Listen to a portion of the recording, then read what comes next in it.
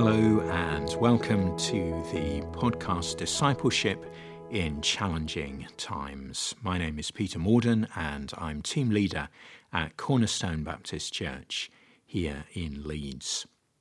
Today we are beginning a new series and we're going to be working through the New Testament book of 2 Timothy. What I aim to do is work through the whole book, and so we will read every verse, sometimes more than once. We will be going a little bit more slowly than we have done in other series, and my aim is that this is quite a long series. And because we will be focusing with, I hope, some real precision on the text, we will just read a smaller number of verses from 2 Timothy each time. And the way that I will balance that is that we will also read a psalm as part of these reflections, or part of a psalm. And we will start with Psalm 119 and we'll read it through stanza by stanza. I won't comment much on the psalm normally. We will focus on 2 Timothy. But it's good, I think, to have an Old Testament as well as a New Testament reading.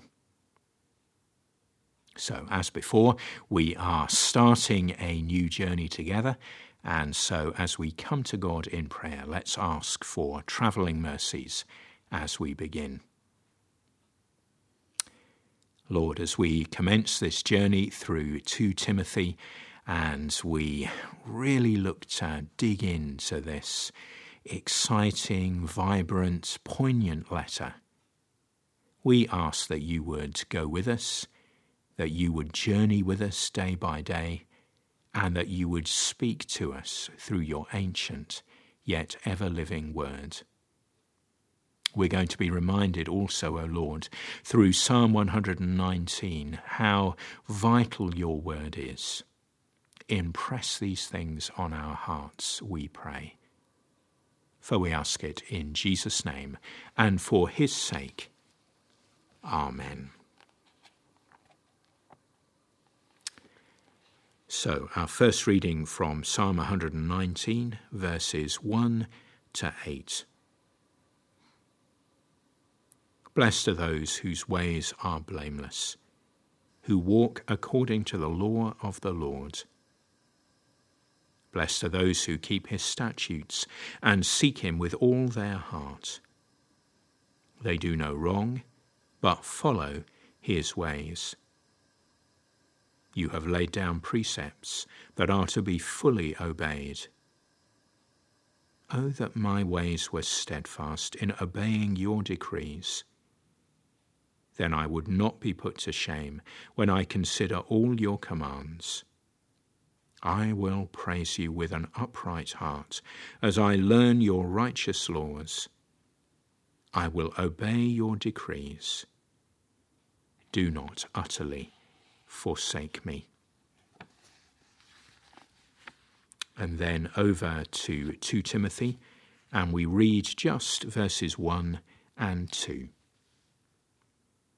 Paul, an apostle of Christ Jesus by the will of God, in keeping with the promise of life that is in Christ Jesus. To Timothy, my dear son, grace, mercy, and peace from God the Father and Christ Jesus, our Lord. Famous last words is a well-known phrase, and we might think about what would actually be our last words if we were about to die and we knew it, if we were going to be with our Lord. What would we say, and who would we want to say it to? If we know this is it, if we know this is the end, we're likely to think about what we say very carefully indeed. This letter to Timothy is Paul's last will and testament, his famous last words, if you like. As we as will become clear as we work our way through this letter, he certainly believes this is it. He's run his race and he's going to meet his Lord. And because of that, under the inspiration of the Holy Spirit, he chooses his words very carefully indeed. Today we're just going to consider 3 of those words, and it's in his greeting to Timothy: grace and mercy and peace.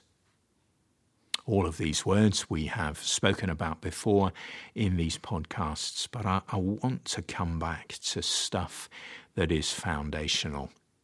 Because Paul does that again and again, because the scriptures do that again and again. They focus us on the core of the gospel. And here our focus is grace and mercy and peace. Grace is really God's riches at Christ's expense, his wonderful, outrageous love that is poured out on us. Mercy is not giving us what we do deserve. In grace, we receive the love that we don't deserve. In mercy, God withholds the punishment that we do. Really, they are 2 sides of the same wonderful, gleaming coin. And then there's peace. And it's here that I especially want to focus. It's so relevant in lockdown or semi-lockdown. It's so relevant as people face the threat of redundancy or indeed, in fact, are made redundant. It's so relevant if you are on furlough, if you are looking for a new job, if you are struggling with illness, if there are family issues. The list is endless. We need God's peace, his shalom, the Hebrew word, his irene, the Greek word, his positive wholeness, his peace in our lives. And in the gospel, this is promised to us: God's grace, God's mercy, and God's peace. When we think of peace, we might think of a calm, bucolic scene, something that is very pastoral. But of course, as we've reflected before, God's peace is present in the storm, in the turmoil, in the difficult circumstances, in the press of the day, when we're having that tough conversation, when we're listening to those hard words, when we hear that bad news. God's peace can be present with us. Maybe you are in the midst of the storm right now. May you know God's grace and mercy and peace today. Going to really pray this into our lives, but know that God is speaking to you through his word and by his Spirit. Know that he wants to convey to you today freshly his grace and his mercy and his peace. Let's pray together. Lord, we praise you for this wonderful letter, these famous last words of the Apostle Paul. And we praise you that 3 of the most important words are grace and mercy and peace. We thank you that these things are our inheritance in the gospel. And today we want to receive them afresh. We thank you for your grace and mercy in Jesus Christ our Lord. And we ask that you would apply this to our hearts by the Holy Spirit today. Lord, your transforming grace. Lord, your forgiving grace. However, we need your grace. We turn to you unfilled again and ask that we receive.